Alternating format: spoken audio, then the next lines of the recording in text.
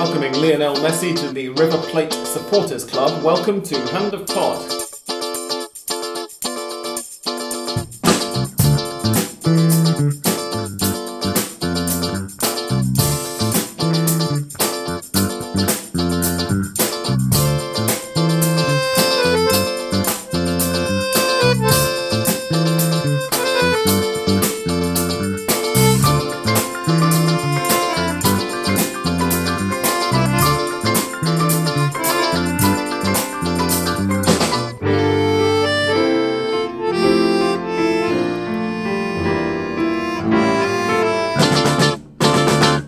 Welcome one and all to episode 467 of Hand of Pod. I'm Sam and I'm joined this week by Andrés. Hello, welcome. And English Dan. Hello. Today has been Lionel Messi's first training session with Inter Miami, and Andrés was telling us just before we started recording that apparently Messi has also released a new sandwich, burger, but is it a burger if it's chicken? Anyway. Yeah, debatable. Chicken schnitzel sandwich. A new product at the Hard Rock Cafe in Miami, and it's a chicken sandwich, and therefore Andrés has decided he must be a River fan. This, of course, is something that has been debated hotly for quite a bit of Messi's career, and now we have hard proof at last. Shall I get right on with the results since we last recorded? No time like the present. First thing I will say is that I've spent the whole of this week completely snowed under with quite a big and quite confusing proofread project. So while I did see some of these matches, I've completely forgotten all of them. So it's going to be one of those weeks, yet another one, where I feel sound a bit discombobulated at times. Estudiantes versus Racing ended 0-0. San Lorenzo versus River ended 0-0. If you remember last week's episode and the permutations we gave you, then your ears might have just pricked up at that second result. Platense versus Sarmiento was 1-0 to Sarmiento. Instituto 0, Tigre 1. Vélez Sarsfield 1, Godoy Cruz 1. Banfield 0, Arsenal 0. Defensa y Justicia 2, Lanús 2. Barracas Central 0, Argentinos Juniors 0, and Colón 0, Belgrano 0. Boca got a 1-0 win over Huracán in the Bombonera. Talleres, here we go, are River champions yet?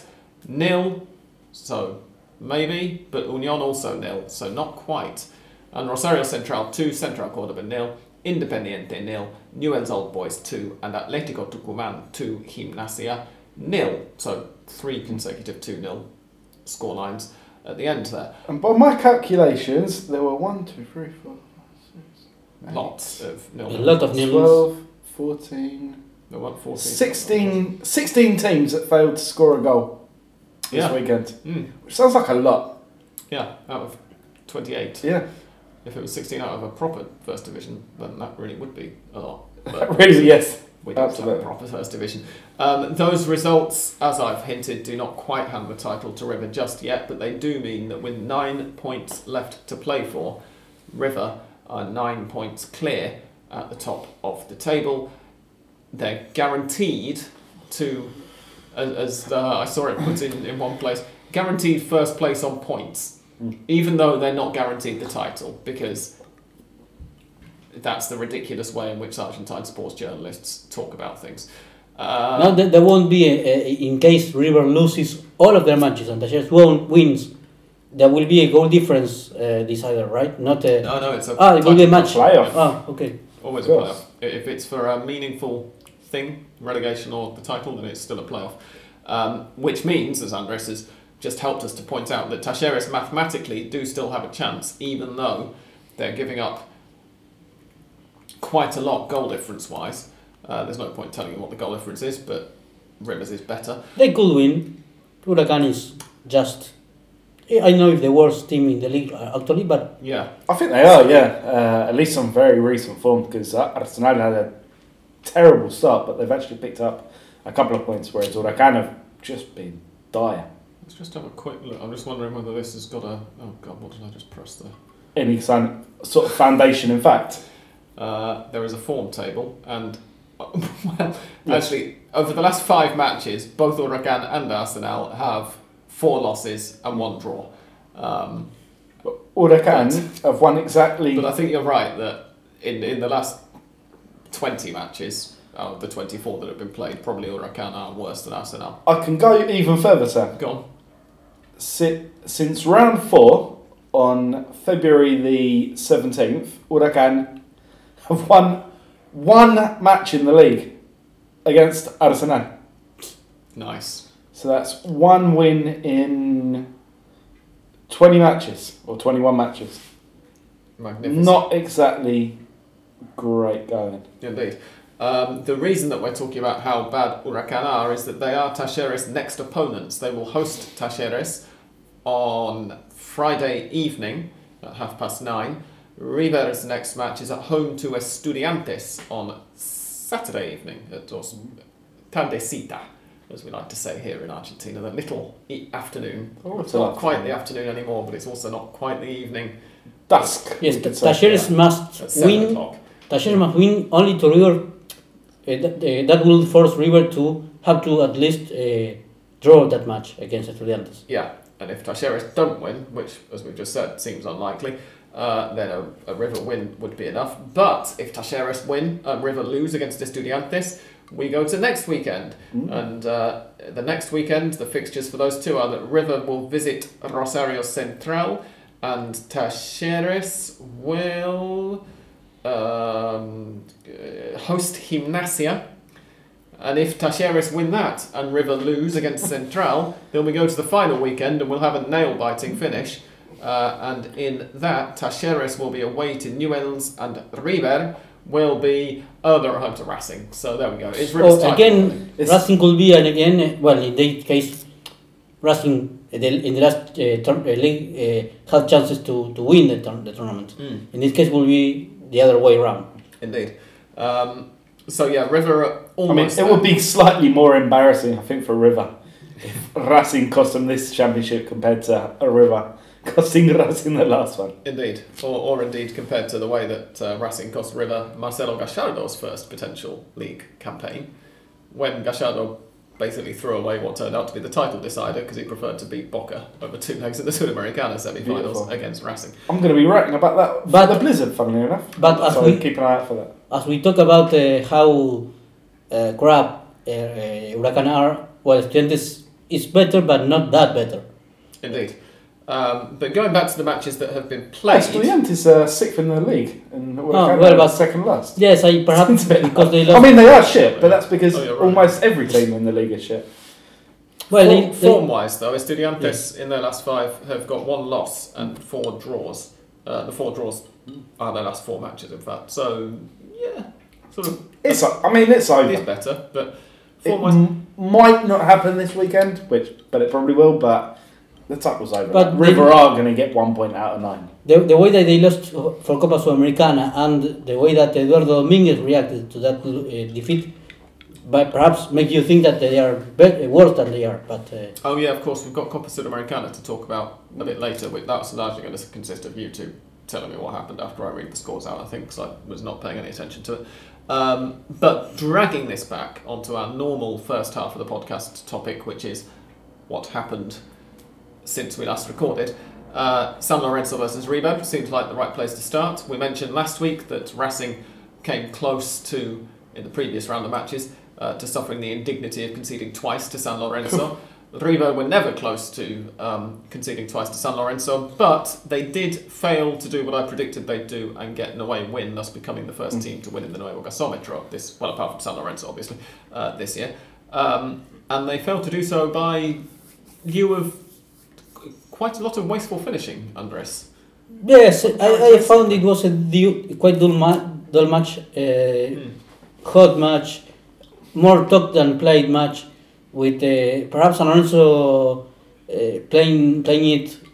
I mean, I think River again didn't have the possibility to become champions at that winning that match, but it looked like San Lorenzo said, "Okay, you won't become champions at my stadium," even when, well, mathematically that wasn't possible, and they played it with a lot of pressing in all of the lines, not leaving River play. that is perhaps the right way to say it. They were home, and you say, wait, they were blocking River and they were home. Well, yes, that is somehow what happened. And River wasn't fresh, wasn't clear. Having played 3 years ago against Colón, that is something strange because there is no Copa Libertadores that the following week. And on 9th of July there were, like we said in the last episode, there were matches. Yes, for some reason, yeah. And why didn't they play on Sunday? Well, I don't know why, but they ended up playing on Wednesday against Colón, and then on Saturday against San Lorenzo. And yes, they weren't with passes or clear passes and chances like it would have been ideal, perhaps. I mean, the other We thing should is say, go on. sorry, that this was what San Lorenzo were waiting for, right? This was their moment to just spoil. And they did it even down to 10 men for the last 20 minutes after Nahuel Barrios got sent off, something which prompted one of my River supporting friends to fume that he should try pick on someone his own size. We'd have to find someone small enough, wouldn't we? One of the ball boys. Indeed, yeah. But yeah, San Lorenzo, for all that, we talked last week, particularly in the context of complaining about Racing's inconsistency, for all that San Lorenzo haven't been very good to watch this year, and for all that they're a very limited team, I think one thing that we have managed to overlook is that they're third in the table, and they've conceded the frankly ridiculous number of 9 goals in 24 matches, and you don't do that without being, particularly when you're not a very good team, without being happy to just not play well, even at home, and set up and spoil the match. Yeah, and absolutely. Well, but it's a young team as well, which makes it even more surprising. Like, apart from the ancient Carlos Sanchez, who also left that game early through injury, all of their team were 27 or under. Like a lot of teenagers, a lot of 21, 22-year-olds, but they're playing, with a lot of maturity, if not much spark. Which is kind of the opposite of what you imagine sometimes when you fill a team of kids, but... It's Generation Z, isn't it, now? The technology and growing up as digital natives has fried their brains and taken away their creativity. I blame TikTok. That's the problem with it's a rookie team, they know their limitations, and they play like, well, we don't care if we're not playing nice football and don't like us, and you don't like us. It's the way we must play because we are like that. And it's like Insua made the players watch a video of Manchester City and said, well, you're watching we are not playing like this. and don't want you to do any of that. Whatever they're doing, do the opposite. Stay still, don't drift into other positions, and kick the ball really hard up the field. It reminds me of a When Saturday Comes cover right after Steve McLaren took over as England manager, having been Sven-Göran Eriksson's assistant before. And it was a picture of the two of them during the World Cup, pointing with Eriksson clearly taken on the sidelines of one of the matches, and Eriksson's pointing at the players. And the headline was, outgoing England boss gives advice to successor, or something. And they've got a speech bubble coming out of Eriksson's mouth saying, don't pick any of these players. But yeah, it has to be said that for all of San Lorenzo's discipline and everything, they got a little bit lucky in the second half that River created a host of opportunities and couldn't put any of them away. But primarily, not a very good match to watch. No, I was kind of flicking back and forth on that one and really didn't at any point see anything which made me want to watch more than 5 minutes in a row. Indeed. Did either of you watch Talleres versus Union a couple of days later? Which obviously, River having dropped points, this was the one that Andrés would have been hoping Union won. Again, kind of flitted back and forth and really didn't find anything to grab my attention for a sustained period of time. I blame TikTok. Mm-hmm. Yes, Dan's been spending too much time. I don't know really what TikTok is, but it seems to be there. I was able to watch the previous match that I should have played on their stadium against Godoy Cruz, and that one was good, wasn't it? yes, they were. It was those examples or few examples of It was 1-1. well-played matches between two teams that attack very well and defend not that well, but it was entertaining, and it wasn't easy for Talleres. I think that the pressure of having perhaps to win every match is hard for them, and they have great attacking, as I said, with Michael Santos, the Uruguayan, Vallejos, the Colombian, who now appears to be pleased to be at Talleres, because some time ago it was Boca, River, or a lot of teams that it wasn't clear whether he will stay at Cordoba, and he's producing well plays. It is quite amazing what Talleres have managed, basically just relying on two players, Santos and Vallejos, because none of their other players seem to make any impact on the game whatsoever.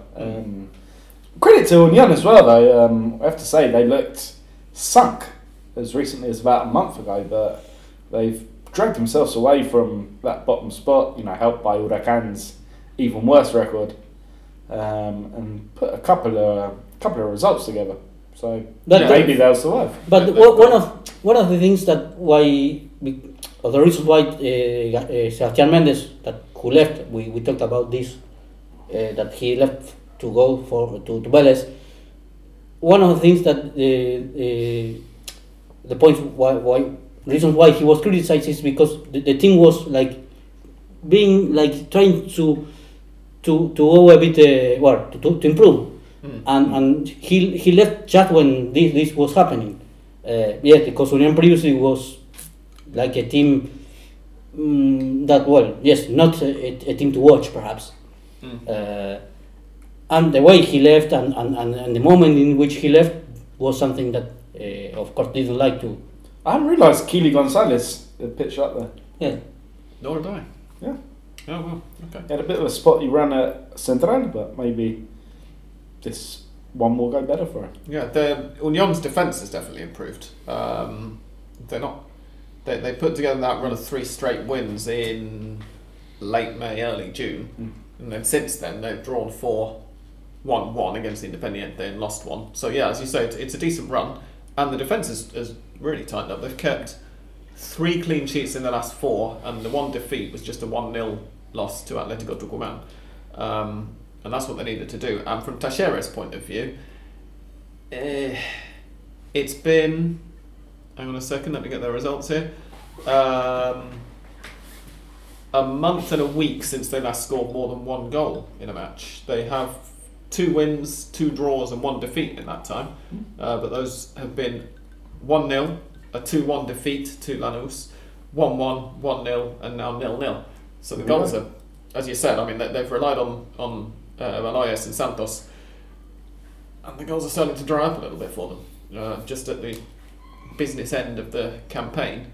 I'm wondering, they've got some kind fixtures coming up, right? Oh, I've just noticed, by the way, that their next match scheduled is against River after Huracan. Not in the league, of course, but in the Copa Argentina. So that'll be nice for them, probably right after they lose out on the title to River this weekend. They've got a relatively kind run of fixtures in the league now, but it's not going to make a huge amount of difference. I'm looking at it and wondering, with the goals drying up, are they going to miss out on second? Are San Lorenzo going to overtake them? If they get outscored by San Lorenzo, they kind of deserve to. It could happen. It could happen. They've currently, they're not going to get outscored because San Lorenzo have 22 goals for, and Talleres have 38.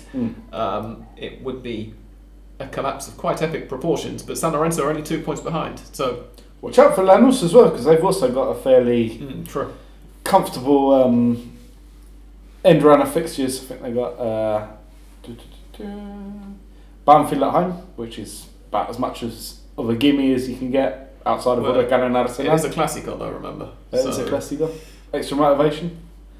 Then they have Instituto away and Barraca Central at home. Yeah. So 6 points from that is doable. Indeed, they are 4 behind Talleres though, so it's asking a bit. But as I say, with the goals drawing up for Talleres, but Barraca Central could be. I could mention them as the revelation, perhaps team. Well, not. Of course, according to what we expected to do, I think. Yeah, Sam. Yes, Dan. I'm not going to say much about Racing this week Why because they're just a bit rubbish, really. As were Estudiantes, Racing team packed with kids because half of the team had left midweek when their contracts were up or rescinded. Ground out a 0-0 draw against Estudiantes. Didn't do much except for maintaining Racing's very pleasing symmetry. Because now, after 32 games, they have 8 wins, 8 draws, 8 defeats, scoring 31 and 31. Yeah. If they'd only drawn that game 1-1, yes, that would have been even more aesthetically pleasing. Magnificent. But I will be keeping tabs on this until the end of the season because that's pretty much all I have to cheer league-wise. I was wondering though whether, as you say, and we mentioned in passing last week that Racing were had a big turnover of players kind of in between matches almost. Can you tell us anything about any of the kids? Because apart from noting that one of them exults in the magnificent first name of Baltasar, I don't know anything about any of them. So, I mean, you've seen them a little bit more than I have. Yeah, Baltasar looked pretty useful. He's kind of playing well out on the left wing in a game which was played almost exclusively through a tiny little channel in the middle, so a little bit starved to possession, had to sort of barge his way in to get noticed, but had a couple of interesting touches. Tomás Avilés, I've mentioned a couple of times this season, he's a bit more established, he's come in at the back or in midfield, looked very accomplished. The only thing is he seems to get booked every single game, which is fine, defender. Emiliano Saliadarri, similar, very kind of uncomfortable to mark, left-footed winger / forward, needs to kind of lift his head up a bit and kind of get used to the fact he's playing with teammates. But then you could say that about some of the more experienced players in Racing's team as well. And then off the bench, Agustin Ojeda came on very late, didn't get much of a run. Tomás Pérez ditto, 17 years old, got 3 or 4 minutes at the end. Catriel Cabellos, very highly regarded defender who is Argentine but has represented Peru at under 20 level despite being only 18. Didn't get, as I say, much of a chance in the game, which was just petering out 5 minutes from the end, but lot of promise around him apparently. Obviously there's Juan Nardoni as well, but he's pretty much never present, so it's easy to forget that he's and they paid like 5 million to Union for him, so I'm not going to classify him quite in the same bracket. And Santiago Quiros, the last one, 20-year-old defender, looked again very comfortable alongside Sigali and Avilés, this kind of new look 3-man defence that Gago's been rolling out the last few weeks and has at least sort of tightened up one of the worst defences in the league recently, which is good. It's encouraging, but it's not a team that's going to strike fear into the hearts of Atlético Nacional, you wouldn't think, in the Libertadores. Agustino Almendra apparently started training with Racing now. We have to Boca. So that would be interesting, but they need a striker, come on. Big preseason that he will need, because how many times that he hasn't played a match? I don't know. Could he be much worse than Jonathan Gomez or Ross, half the players in Racing's team though? I don't think so. We shall find out. Yes. Moving on to other matches over the weekend, the first thing that I will say before we discuss Boca Huracan for about 2 seconds is that as we talk, TIC Sports are on Dan's television in mute discussing Boca's transfer market and assuring us in no uncertain terms that on Friday Edinson Cavani is going to sign for Boca Juniors. Now, the last time that we dedicated significant time to something TIC Sports said was going to happen to Boca Juniors was when we spent like 20 minutes discussing how great it was going to be that Gerardo Martino was coming in as manager the following day, and then he said no about 3 hours after I uploaded the episode. So we are not going to dedicate any time whatsoever to Edinson Cavani joining Boca, No. and therefore I would like to congratulate Boca Juniors fans for the fact that by the time you listen to this, you've probably signed him, because we refuse to talk about it. It will be anyway if he finally Oh, here we go. arrives. I said we weren't going to. It will be another episode of Rondon and I mean Nah, Cavani's it's better than. yeah, but Rondon. he hasn't scored a goal since 6 months, I think. Well, he's not played in 6 months, Yeah. in fairness. No, Actually, he has I been don't playing. know. Yeah, he's playing for Valencia. Yes, Valencia. Valencia. Yes. Yes. So yeah, no, maybe he has. Anyway, Boca without Cavani scored a goal through Luis Vázquez against Huracan. I would find it difficult to say that it wasn't a deserved win. It came quite early in the second half, but they had been well on top in the first half, and then they proceeded to largely dominate the second half as well. As we have mentioned, Huracan aren't very good, No. and Boca were in the Bombonera, where they are quite good. Not great, but quite good. And Yes, like just a happened very- some time ago, they feel more comfortable, which is yeah, strange because they are, I mean, of course they are a team which sometimes you say, oh, yeah, it's a good team, and at the following match you say, this is the same team, because it's really hard to explain how they can play like the other day, and like for example, Godoy Cruz, in which it was a team with players that they looked like they didn't know each other. So yes, but they feel comfortable at the Bombonera, and that doesn't happen when they play away. Yeah, exactly. Yeah, and you know, again, Huracan aren't very good, so No.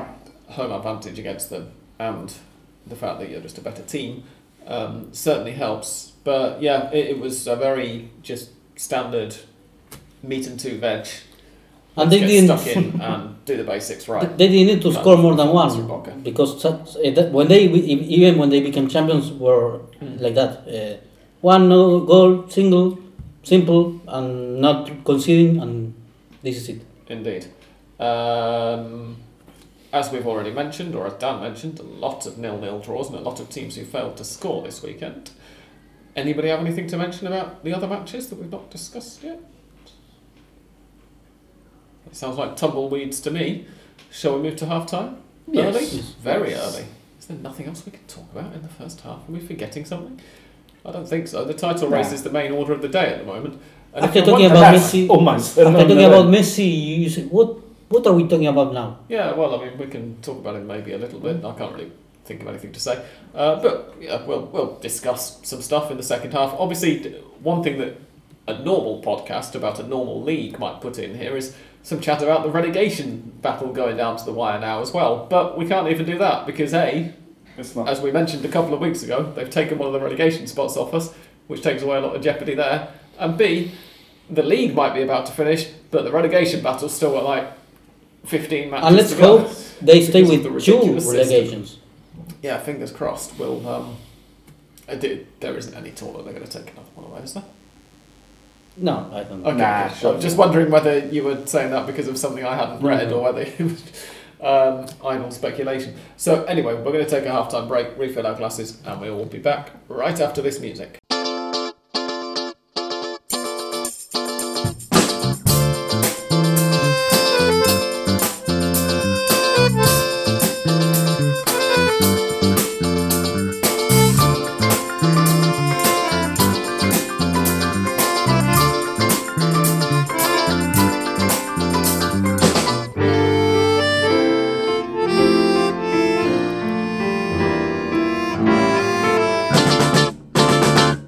Welcome back. Dan stepped out for a cigarette during the half-time break, and almost as soon as he left the room, Andrés laughed at a headline on the screen. They were showing an interview with Rubén Insúa, San Lorenzo's manager, who completely disproved the joke that Andrés made during the first half of the podcast, because he said, we all want to play like City, but none of us can, basically. Or I don't see any teams out here that manage it. So it turns out that he actually has been showing them Manchester City videos and telling them to do that, and they just can't, apparently. Anyway, San Lorenzo, all the same, did manage to get a win And a goal. last night. perhaps more impressively. Only one though, yet again. How many do you mean? Unsurprisingly. They beat Team Independiente Medellin 1-0 in Medellin in the Copa. I was about to say Argentina, but of course, as you all know, Medellin is not. That is the playoff, right? They must win this playoff to get to the group stage. Exactly. No, to get to the Last round of 16. 16. Yeah, the knockout stage. So they have won thanks to a goal from Adam Barreiro. Have won. They won. Past tense rather than present perfect.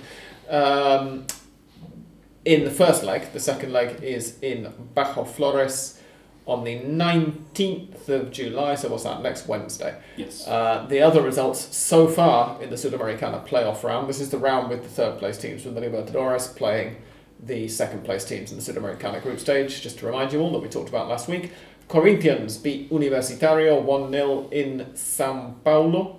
Oh, that wasn't the first match, in fact, sorry. Colo Colo beat América Mineiro 2-1 in Santiago de Chile. Right. Barcelona got a 2-1 win over Estudiantes de La Plata in oh no, not Quito, I was about to say Quito. Guayaquil. Corinthians beat Universitario 1-0 in Sao Paulo. Patronato lost here in Paraná. Up there in Paraná, but here in Argentina. Oh, they did actually play in Paraná as well, because I've been playing their Libertadores games in Santa Fe. Yeah, of course they have, yes. But not felicitously, I'd forgotten that and managed to therefore get it right accidentally. They lost 2-0 to Botafogo at home. As we've just mentioned, Independiente Medellin lost 1-0 at home to San Lorenzo. In Lima, Emelec got a 1-0 away win over Sporting Cristal. At the moment, in Santiago, or just outside Santiago, wherever they play, Ñublense versus Audax Italiano is 0-0. No, hang on, Ñublense aren't Chilean, are they? Yes. Yes. But Audax Yes. Italiano are Chilean as well? Yes. Oh, okay, it's an all-Chilean side. Okay, perfect. Yes, they are Chile. Good. And in 22 minutes' time, Libertad versus Tigre will kick off in Asunción or Luque. Libertad are the team who play in Luque, aren't they? Really? Which is part of Greater Asunción. Or is that Cerro Porteño? It might be Cerro They're playing in the Defensores del Chaco anyway today. Yes. So that is That's Asunción. Those are all of the ties. After that, we've got the second legs all next week. So, from an Argentine point of view, what have we got so far? A defeat for Estudiantes, a defeat for Patronato, a victory for San Lorenzo. So it's all on Tigre to even things up and make it 2-2 in terms of losses. But, of course, Estudiantes have the return leg with Barcelona at home in La Plata, so... They may be thinking more about that than playing against River, perhaps. I mean, you think, since the River match means absolutely nothing to them. Of course, that's one thing that River can cling to, but another thing that River and Barcelona can both cling to is that Estudiantes aren't very good. They've got... That is what makes that proves that perhaps the Liga Profesional isn't very competitive like, well, they all say, or a lot of people, or even players, coaches say that Argentine football is quite competitive. I think that at this point it's not like that. I think it depends, to be honest, because Estudiantes are probably the 8th best team in Argentine football. If you take, the teams that have already gone through in the Libertadores and San Lorenzo and Defensa y Justicia, Newell's, who are already in the Sudamericana last 16, and Barcelona are quite comfortably the second best team in Ecuador behind Independiente del Valle. Yeah. So perspective. I mean, the other thing is that Estudiantes, just like looking at their form, they have, in all competitions, they've got one win in the last 8 matches. And that was at home to, no offence any Bolivian listeners, but to a Bolivian side in the Copa Sudamericana. I don't think it's an awful result for Estudiantes, considering they had 2 games in fairly quick succession before, against Racing and against someone else. So they played. So they played well. Draws. They had 3 games in 6 days. So 4 in 10 days actually, starting against Central Córdoba. So a bit of fatigue there, very possibly. And the other thing is that I get the impression that with Argentine when we talk about the league. Jeez, so only have 3 days from that game against Racing, and then to have to go all the way to Guayaquil, which is really shit. 2 full days Trip, between them, in fact, because the game against Racing was played on the 8th, and they had the 9th and 10th, and then they played Barcelona on the 11th. Yeah. And that trip to Guayaquil is famously horrible for Argentine teams because there's no direct flight. You have to go to Quito and then get back over. I don't think they'll be too upset with that result. Definitely. And you have to say thank you that it's one not they what can turn around. Yeah. But yeah, I mean, talking about using the continental things as competitions as measurements of how competitive the league is, I think that having now been paying attention to this league for 20 years ago was my first visit to Argentina. I've been here for 20 years, on and off. Wow. For 2 decades then, having been paying attention to the league for 2 decades. A conclusion that I think I've reached is that it's competitive when there's a competitive season in the league, like when there's an actual title race, it could be, it's always great fun. But when it looks quite early on as if one team is clearly above the others, as is the case in the current campaign, for instance, where we realised after the first few weeks, even though San Lorenzo were doing really well for their opening matches, we kind of called that, well, it's... From about 8 games in, I think it was, Exactly. Boca were crap. And when that happens, I get the impression that a lot of the teams just kind of, especially the ones who are involved in continental competition, maybe are just like, well, we're going to concentrate more on that, and we're not going to bother too much about the league.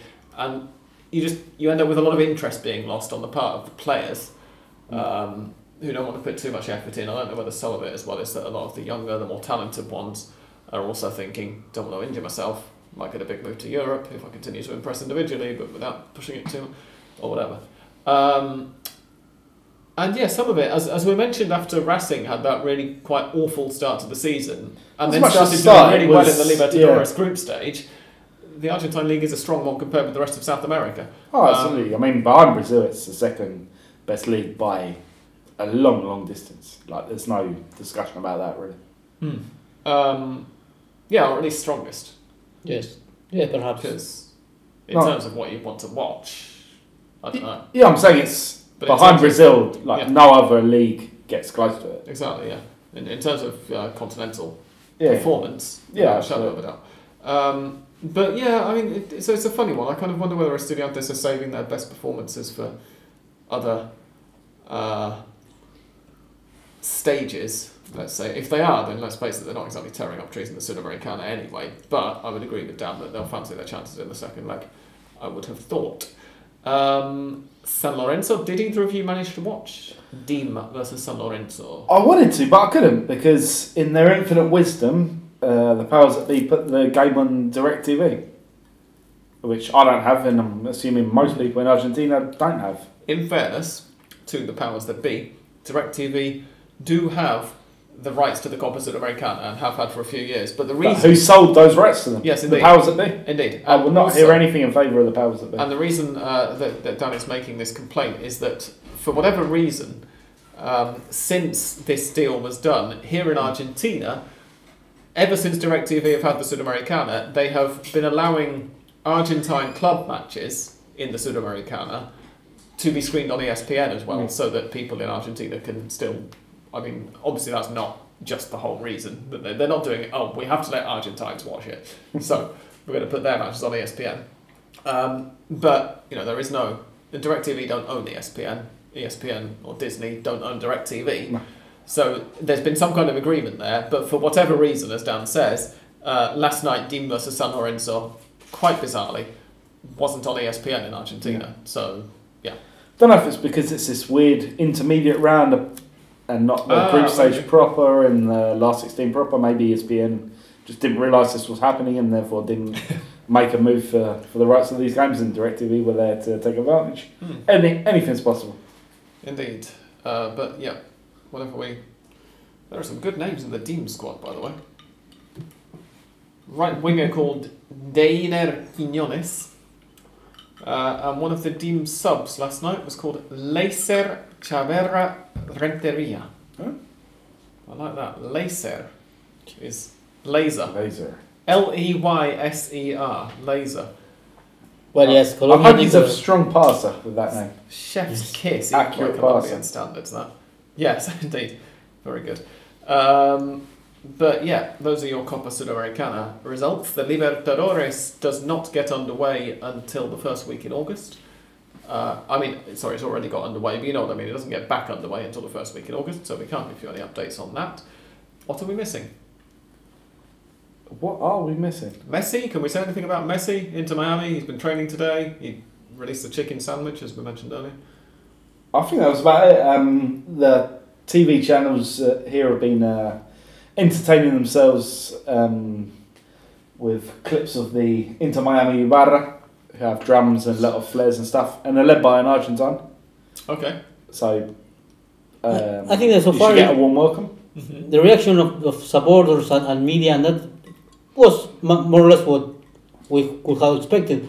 Perhaps what is not so expected is that the presentation of Messi that will be on Sunday, I think, official presentation in the stadium, there will be tickets sold for that.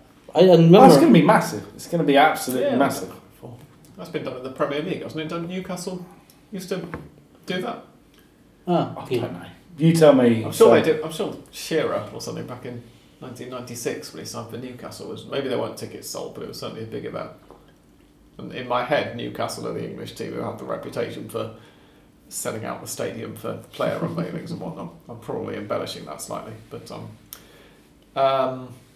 okay. Do we know how much tickets are available for if we've got any fans listening from just Miami? looking that up. I won't be able to make it. I was hoping I got for We're planning on sending you as our correspondent, Andrés, so I'm very disappointed in you. So season tickets holders get them for free, reasonably enough. Mm-hmm.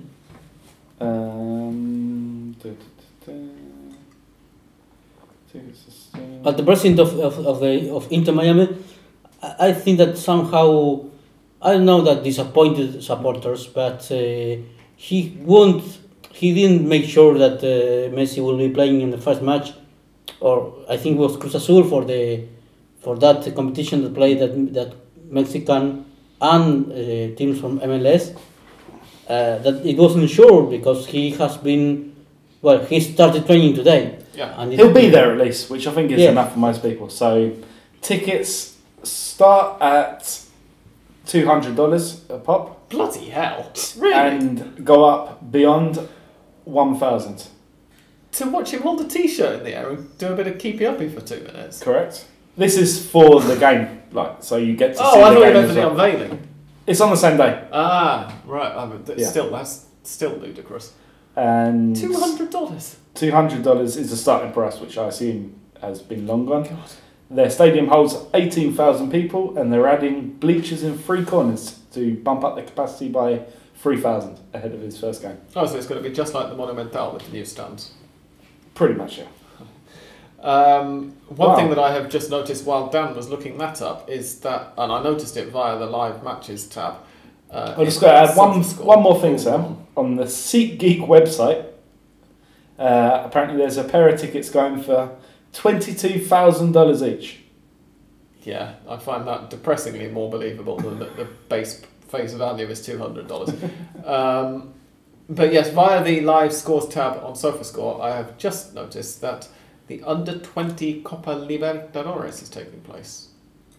Actually, I noticed this a few minutes ago because I was scrolling through Twitter during the break and saw Peter tweeting about it.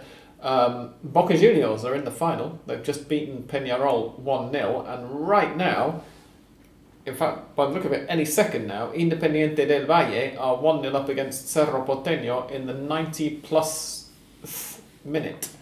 So by the look of it, it's going to be a Boca Juniors versus Independiente del Valle final. The under-20 Libertadores is sort of played as a short tournament in... this year's one is in... Oh, it doesn't tell me where the venue is, but anyway, it's all played in one. It's a bit like the Libertadores Femenina and the Sudamericana and all that other stuff. The groups, just to take you through, we may as well, right, were that Peñarol won Group A, which consisted of them, Caracas, O'Higgins and Alianza Lima. Independiente del Valle won Group B, consisting of Independiente del Valle, Cerro Porteño, Envigado and Always Ready. Boca won Group C, which consisted of Boca, Palmeiras, Defensor Sporting, and Huachipato. And I'm not quite sure. That's only 3 groups, so I don't know how they then came to decide that the semi-finals were going to be Boca, Peñarol, and Independiente del Valle versus Cerro Porteño. Cerro Porteño qualified by virtue of having Best second place record? 6 points. Palmeiras only have 5 points in second of Group C. Caracas and Cerro Porteño both got 6 points in second place of their groups, and Cerro Porteño had better goal difference. They scored 7 and let in 4, whereas Caracas scored 8 and let in 6. So there we go. The under-20 Libertadores. Don't know when the final's going to be because SofaScore doesn't say, but... We also have a bumper week of Copa Argentina coming up, Sam. Did you know? I hadn't noticed that. Yeah. No, do tell us. We mentioned one of the games, River against Talleres. Yes, but please, yeah. there are 5 more games. On Wednesday, Defensa y Justicia play Centro Español. In Santa Cruz. Most likely, yeah. On Wednesday as well, Racing play San Martín de Tucumán. And I know for a fact that game is going to be in the Estadio Kempes of Córdoba because it initially seemed they were going to play it in San Nicolás. And I got excited because I was going to go, and now I won't. That venue actually is between the 2 cities, though, which is a bit disappointing. I mean, San Nicolás is technically too. Yeah, that's true. Just a little bit closer to me, which is better. And River cap off the festivities on Wednesday against Talleres, as mentioned. Then on Thursday... That's basically a Talleres home game. I don't know. No, they won't be playing the Kempes as well. Oh, I thought that's what you were saying. Sorry. No, I don't know where River Talleres are playing. Probably knowing River, I don't know, in Vélez' stadium or something. Then on Thursday, San Martín de San Juan are playing Vélez. Villa Mitre of Bahía Blanca are playing Godoy Cruz. And Barraca Central are playing Boca Juniors. And all of those games are played one after the other on each day and are all live on TS Sports. So if you're really stuck for something to do on Wednesday and Thursday, sit in front of your TV for 8 hours and watch 6 Copa Argentina games back to back. Yes, as long as you're in Argentina and have a cable television package. Yeah. If you're not... then- Or you can use one of those websites I've heard about. yes, or so we've heard. Yes. Yeah, you and TS Sports Otherwise, have TS Sports good Play luck. the system they have, the streaming system. That must be blocked outside Argentina, surely. Yeah, yes, could be. I've never entered it outside Argentina, but I would imagine. If only there were programs you could download that would allow you to access it. I don't know. I wouldn't know about that. But unfortunately there aren't, so we can't give you any recommendations. Yes. Yeah, thank you for that, Dan. So just looking at those, obviously River Talleres stands out because they're first and second in the top flight, but... Racing San Martín is tasty. Yeah. Well, for you. I mean, you know. As a Racing fan with family from Tucumán. Yeah, I mean, it's a bit of an Edwards derby, definitely. Indeed. Edwards/Fernandez derby, I should say. Quite. And after that, next week is, this says next week, but it won't be, is Patronato versus Argentinos. The other games I've seen are TBC at the moment, Yeah. but they might be played next week. No, it's not next week. It's just SofaScore doing the normal thing of pretending everything's scheduled for midnight on the 25th, when in fact it hasn't been scheduled for midnight on the 25th, unsurprisingly. Fair enough. Although apparently, according to this, all of those matches are scheduled for midnight on a random date, apart from Independiente versus Central Córdoba, which SofaScore reckon is definitely on for the 15th of August at 5 p.m. Alright. Which also sounds like bollocks to me. But there we go. Shall we do some listeners' questions? Yes. No, we shan't, because we haven't had any. We had one late last week. I was going to say, yeah, we have in fact had one, but I just wanted the comedy of asking you and you saying yes and then me saying no. Derek Ryan says, and since Dan has, I apologise for the crashing sounds in the background, but I think Noel must have woken up and started playing with something. Derek Ryan says, and since Dan spotted that this question had been asked, I'm expecting Dan to have already researched it and to have a detailed answer for us. Oh, shit. Who are the favourites for promotion this year? First of all, Derek, we're going to meet you more than halfway here and hope that you mean from the second division. in men's Argentine football. It would be useful, yeah. If you were talking about the Primera D, for example, all of the teams, because that league is folding and all of the teams are going into the Primera C. Oh, wow, okay. Well, I was not aware of that. But yes. I've mentioned it before on the pod. You clearly weren't listening. Obviously. Too close to call, really. The Primera Nacional is... There's 2 groups for starters, so it's going to go into a knockout. Yes, and no team goes up thing automatically. So, yeah. By definition, it will always be too close to call until the end of the playoff. But you know what I mean, Sam. But only 1 point separates the leaders from the chasing pack in each group. In Zone A, Agropecuario lead Almirante Brown by a single point, with San Martín and San Juan only another back. This is in spite of Agropecuario having, when you look at their form record displayed in the form of 1 loss, 1 loss, quite a pleasingly not quite symmetrical pattern, because their record in the last 10 matches is 1 lost, 1 lost, 1 disappointingly 1 lost, 1 lost, then draw. They don't draw many games, but they do drop plenty of points, and therefore why are they still top by a point? Because they've won more games than everyone else. Indeed, because Almirante Brown aren't draws apparently aren't worth that much in football. Well, Almirante Brown are also, on average at least, winning every other game, because they've 1 lost, 1 drawn, lost, 1-1, lost, drawn, 1. Yes, with a few more draws in the way. Yes. Anyway, and then down in Zone B, it's an all Mendoza shootout. Yes. Independiente Rivadavia leading Deportivo Maipú by a single point as well, 43-42. And also, I don't know whether you noticed, Dan, but in Group A, Gimnasia de Mendoza are in 4th. They are, yeah. Only 4 points off the lead. So absolutely. If Derek was asking which city is the favourite to produce a potential promotion team, then I think we might not bet against Mendoza. Mendoza is looking good for that. Deportivo Maipú is the team where Enzo Perez said he will retire. Yes. So it will be crazy interesting to see him playing there against River, for example, if they get promoted. He's not playing there at the moment, though, is he? No. He's in River. Yes, no, I'm sorry. To be clear, that was intended, although it didn't sound like it, as a rhetorical question, just for the benefit of our listeners. I am aware that Enzo Perez is still playing for River. So yeah, basically I'm going to stick to my original hypothesis.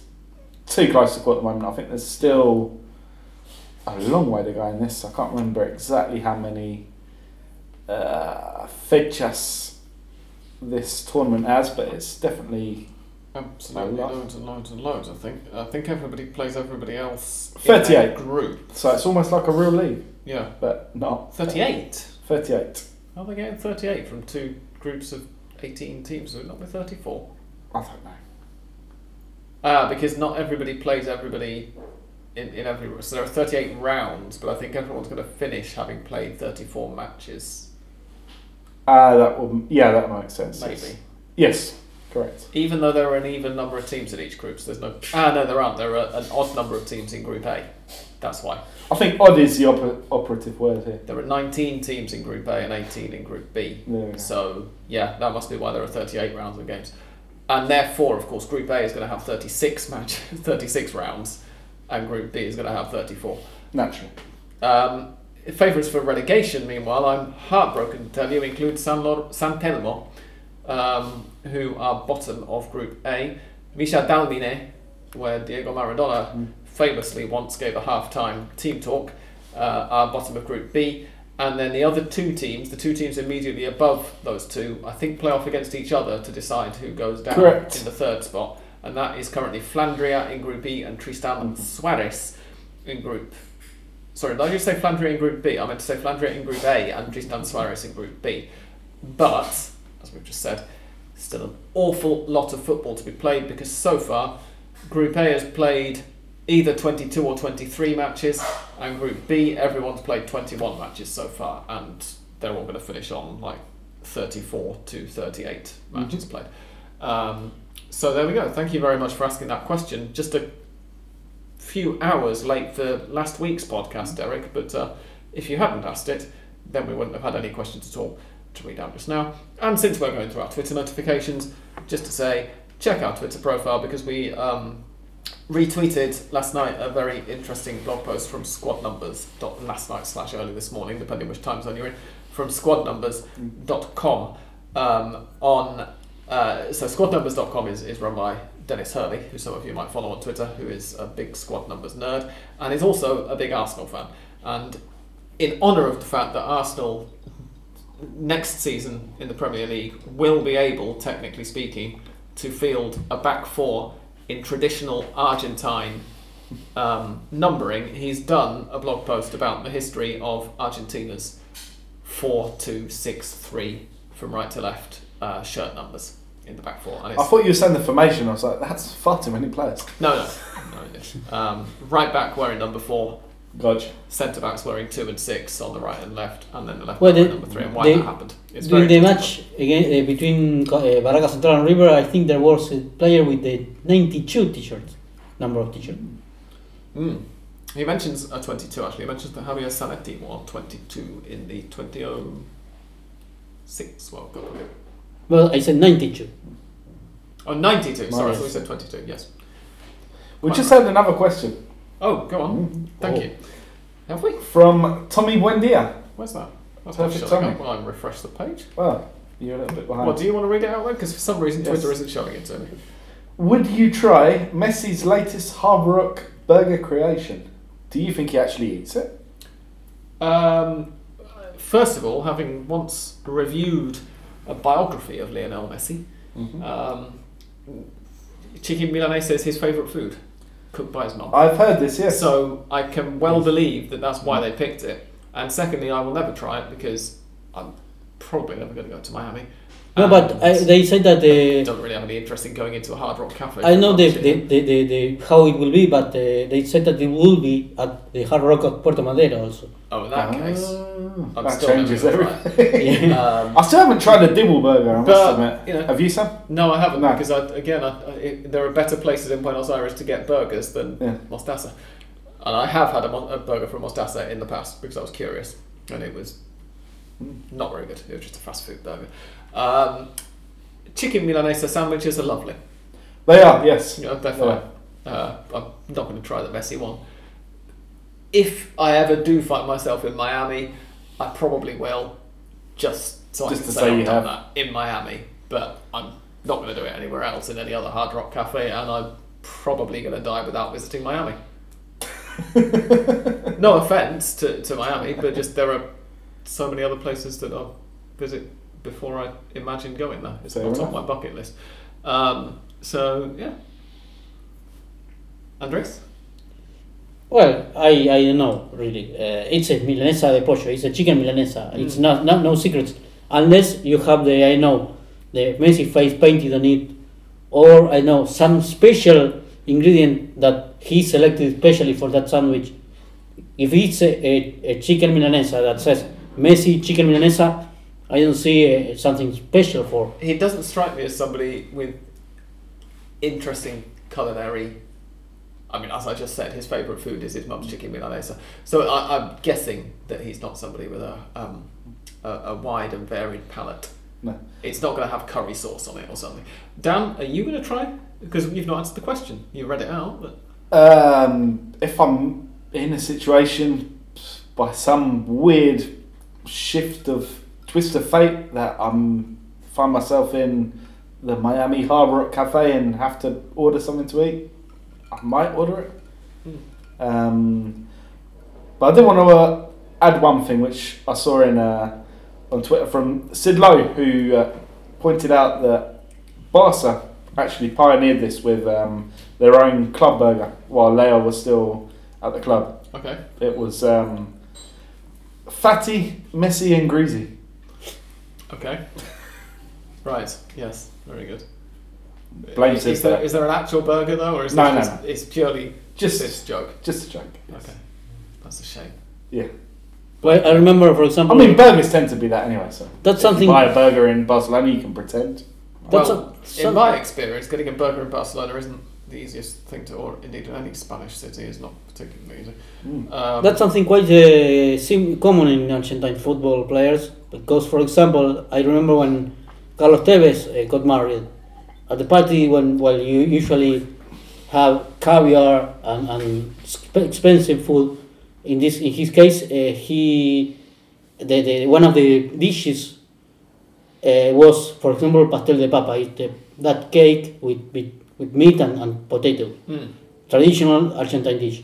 Cottage pie for our yes, pretty English much. listeners. Okay. Whatever. Meat and potatoes mix for Americans. Slightly more chunk to the potatoes, maybe, depending on how it's made. But yeah, basically the same thing. Yep, those are, I mean, Dan, unless you can see any others, I can't work out why Tommy's question isn't showing up in our notification. It came up right before the buzzer. I think that's it. We did have a nice message from Joseph Sexton, which wasn't a question. Oh yeah, we did, and it confused me a bit because I couldn't remember mentioning Pontevedra on last week's episode, but apparently we did. And he says it's a delightful place, as the Galicians say. Buenos Aires é a quinta provincia de Galiza. Luckily, we didn't share what Buenos Aires people say about Galicians. Indeed. Well, about Spaniards, who they all refer to as Galicians. Yeah. Which, for those of you who don't speak Gallego, means Buenos Aires is the 5th province of Galicia. What did we say about Galicia? I remember we said genuinely something. Can't remember even mentioning Pontevedra. So. We definitely mentioned Galicia. I can't remember saying anything about Pontevedra. I mean, the one thing I can think of now, but I'm pretty sure I didn't bring it up, is the fact that the World Cup of Pool was recently played in Galicia, but that was in Lugo, not Pontevedra, so I'm struggling to work out. And it's also a football tournament, not an Argentina weren't playing in it. I don't know why I'd have talked about it, even though I was watching it. We definitely said something about Galicia, but I cannot remember. So, Joseph, if you're listening this week, please remind us what we said. Yes, indeed. And congratulations to the Philippines, who won the World Cup of Pool in Galicia about a week and a half ago. Shall we do Mystic Sam? Let's do Mystic Sam. We've got nothing else to talk about, right? Don't go away.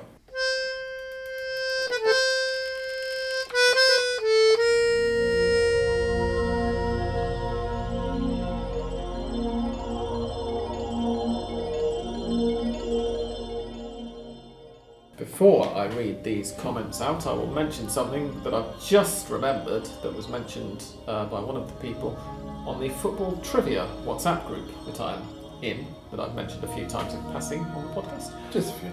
And that is that on FIFA's FIFA Plus service on their website, they currently have all of the matches from the 2022 World Cup free to watch, apparently. I'm not quite sure whether they're normally paid for or whether they've just managed to upload them for the first time. But yeah, if you want to relive Argentina's World Cup win, then you can do so on FIFA Plus. I think FIFA Plus, though the name will make you think that it's paid, I think it's not paid. No, well that's what I thought, but yes. Somebody, the person in question is a football journalist, so I'm assuming uses it and is familiar with it, and therefore there was a reason behind them mentioning that they're free. But anyway, you can watch it. Round 25 of the Liga Profesional de Football is going to be kicking off on Friday evening at 1900 when the Titans of Godoy Cruz host the immovable objects of Defensa y Justicia. I think that's going to be a Godoy Cruz win. I think that Sarmiento versus Vélez Sarsfield is going to be a draw. I think that Huracán versus Talleres is going to be a Talleres victory. Unión versus Platense will be a Platense win. Racing will draw at home to Rosario Central. River, Talleres, remember having won the previous evening. River will go into the match with Estudiantes still needing at least a draw to seal the title, and I think that they will get a win and therefore will be crowned champions of Argentina in the match that Andrés probably won't be at because he was trying to get tickets, and that's the fact that he's here tonight is because he was unable to get tickets. What will be the consolation prize? If that's confusing you, by the way, it's because the ticket sales opened up like an hour before we started recording, and when Andrés saw where he was in the queue, he decided that he actually could make it along to this recording. That's where you stand, dear listeners, in his list of priorities. Belgrano versus San Lorenzo will be a draw. Gimnasia versus Boca will be a draw. Lanús versus Banfield, the Clásico del Sur, is going to be a Lanús win. Well, our listeners can watch that as well because it's live on TV Pública, which I believe is free to stream, right? On YouTube. Or at least it was at some point. Might be, although when they had it on Football para Todos back in the day, they used to geo-block when there was a football match on, so they don't have the rights outside Argentina. Oh, I see. So you may or may not need one of those apps we've heard can be installed that allow you to pretend you're in Argentina. Argentinos Juniors versus Colón is going to be an Argentinos win. Central Córdoba versus Independiente is going to be a draw. Just an aside here. But just seeing the two club badges next to each other there, I've just noticed that Central Córdoba's badge is kind of similar to Independiente del Valle's badge. And therefore you could, just if you were a bit bleary-eyed, you could be forgiven for forgetting that they're not playing each other. You mean like we are after the best part of two finals? Exactly, yeah. Except obviously that Independiente del Valle don't play in the Argentine league. Tigre, who I think are in action, this second, away to, remind me who, even though I said it earlier? Libertad. To Libertad. It's currently 0-0 after 12 and a half minutes. They host Barracas Central on the 17th, which is going to be Monday, I think. I think that's going to be a Tigre win. I think that Arsenal de Sarandí... Ooh, hang on. Do I think it's going to be a Tigre win? Because they've got the second leg of this next week as well. I think that's going to be a draw. I think Arsenal de Sarandí versus Instituto will also be a draw. And I think that Newell's Old Boys will get a win at home to Atlético Tucumán to close out the round. Some decent job by Heinz so far. Not perhaps...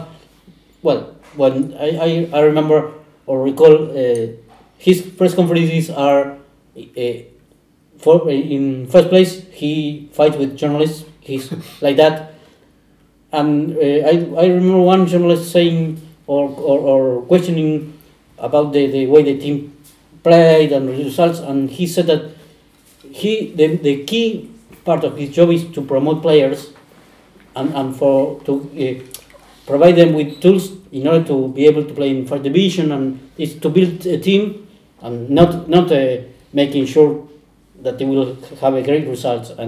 But I think that so far he's more or less decent, not brilliant of course, but but I'm not sure he's got an entirely good grasp on what his job is, given that he's the manager of the first team. Right? He's not the manager of their youth development squad. No, but I mean he's managing but Newell's Old Boys first, so his job actually is to make sure they get the results. It's not. I'm not saying that you're quoting him right. I'm just saying he's got a slightly big stuff. What he tried to say was that they don't have a lot of players. I mean, they have a great youth division, and that's why he perhaps tried to make them form them and then try to if you want to put a comparison to compare what Demichelis did for Bayern Munich, the difference that he was not the main division, the first division. There is when you're managing the under-20s or Bayern Munich 2 or whatever, your job literally is to produce players for the first team, whereas Heinze was talking as if that was his job, when in fact his job is to get results. Yeah. But presumably he's been told he's got until the end of the season to just give them a chance to be more competitive next year or something, and that was the point he was making. Anyway, bit of extra colour, but I'm looking forward to River Estudiantes. Should be a decent game anyway, but Huracán Talleres before it is going to make it a little bit juicier if Talleres get the expected win. Gimnasia versus Boca should be tight and not particularly pretty to watch, but I thought it was going to be aggro enough to make it tense and taut and exciting in its own way. And obviously Lanús versus Banfield is right after Gimnasia versus Boca, so that's a good solid block of a couple of matches. Racing Central has potential. It's two teams that tend to score a few goals, but also concede a few goals, and that often makes for decent games. And Lanús and Banfield are not playing for anything, right? Or perhaps to continue Banfield are fighting for their lives against relegation. Well, Lanús are fourth, as we mentioned earlier, and Banfield are 26th. They're, I wouldn't say fighting for their lives. They're 7 points clear of Arsenal. 6 of Huracan, who are in the last relegation spot. Yeah, and well, no, they're not, are they? Because because Arsenal are bottom of both tables, and therefore Huracan are currently I was forgetting. Thank you for that. Banfield are 6 points clear of safety at the moment, but obviously with so many matches to go, they got to pick up points from somewhere. Yeah, exactly. They need to pick up points to make sure that Huracan don't have an amazing group stage of the Copa de la Liga or something and screw it up for them. So I think Huracan will pick up points at some point because they were good, and now they've just been kind of anomalously bad. And worse than they are now. It will regress kind of to the mean at some point, and that's where Banfield have to watch out because they're just not very good. It's hard to play worse than this, so they will easily play better. Indeed it is. But anyway, we will see you next week when we expect to be talking about River Plate's championship, but we'll have to wait and see. Come back next week to find out. Thank you very much indeed for listening to us for another week, and goodbye from English Dan. Goodbye. Andrés. Thank you, goodbye. And me. Thank you, and goodbye.